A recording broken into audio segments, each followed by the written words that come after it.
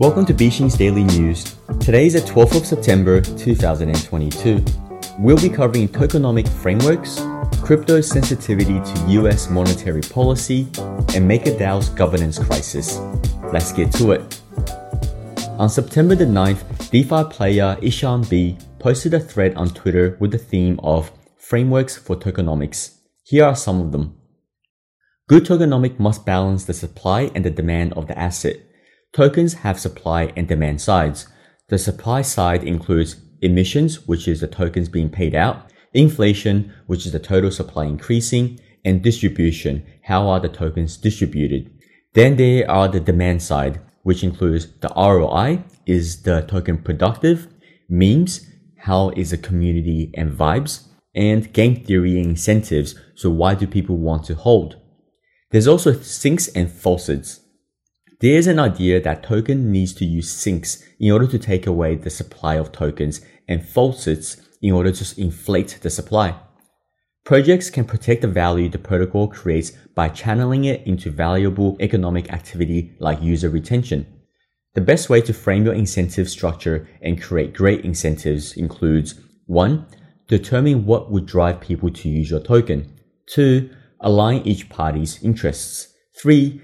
Disincentivize bad behavior. And 4. Track and optimize rewards.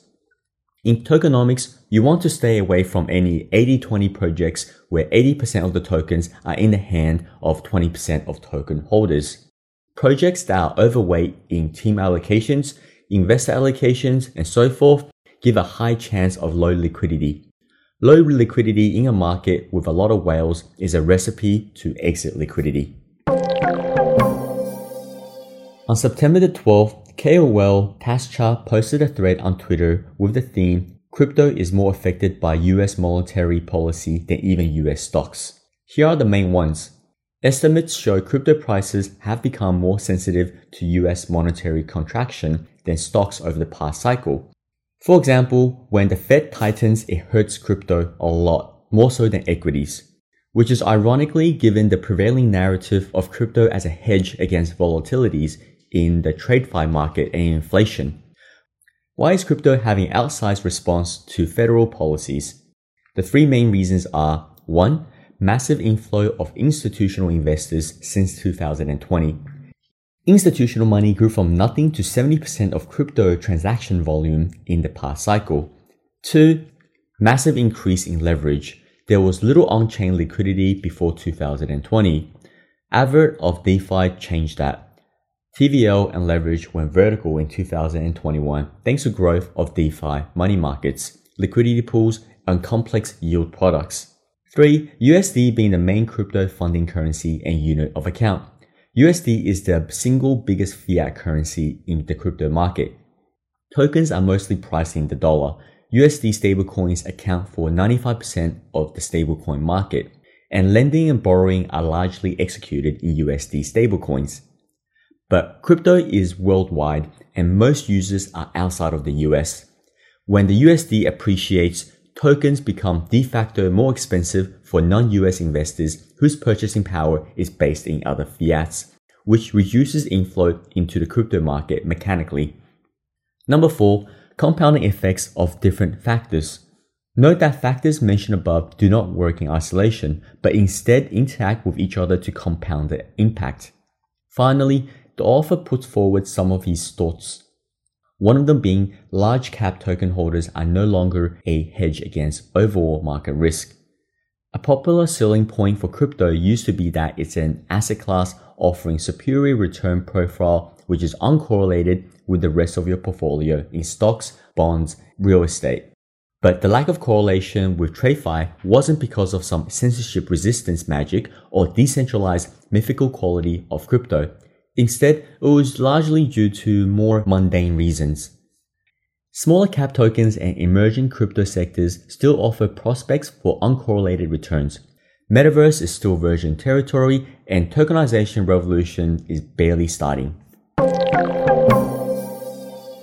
On September the 8th, Red News published an article titled Window of Opportunity, discussing the governance crisis that MakerDAO is facing. The following are the main points of the text.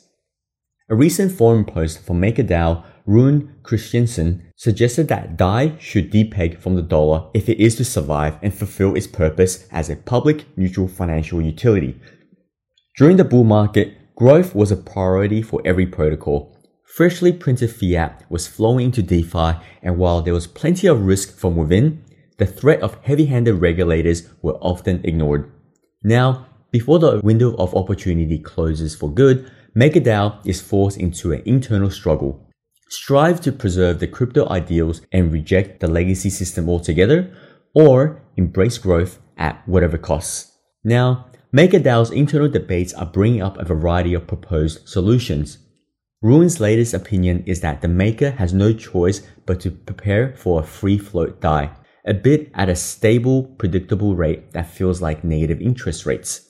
This will see the protocol eventually decoupling from the USD, backed instead by Rune's earlier ideas of MakerDAO's which print their own tokens, as well as large reserves of protocol-owned staked Ethereum to generate revenue.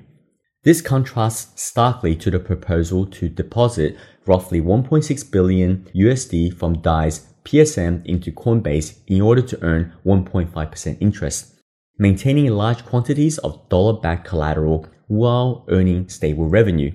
However, the plan will also take on the risk of a large portion of Maker's collateral being frozen should the government take control of Coinbase and USDC. And with the pervasiveness of Curve's free pool, many projects will face serious systematic risk if Maker's choices lead to DAI falling out of favor. Finally, the author concludes how this all fits into the broader global meta caused by the state of irreversible, accelerating decline that exists in modern globalized society. There are multiple factors, including overshoot, overpopulation, climate change, peak oil, peak farmland, peak fertilizer, post-truth social media, and so forth. It is likely that modern global capitalism cannot overcome these problems of its making. And the most immediate consequence is that politics will become increasingly polarized and unhinged. The world is going to enter a new, much more chaotic and unpredictable equilibrium dominated by anarchy, eco-fascism, deglobalization, and large-scale human suffering. Crypto's original cyberpunk ethos may prove to be a lifeline as we spiral into an ever more volatile future. And with Avi and Curve entering their own DeFi native stables into the ring, the competition is heating up. To continue hearing more, please subscribe to beachinventures.substack.com for a daily newsletter and follow Twitter account Beaching Ventures to hear the rest. This is Celine from Beaching Ventures. Thank you for listening, and we will see you tomorrow.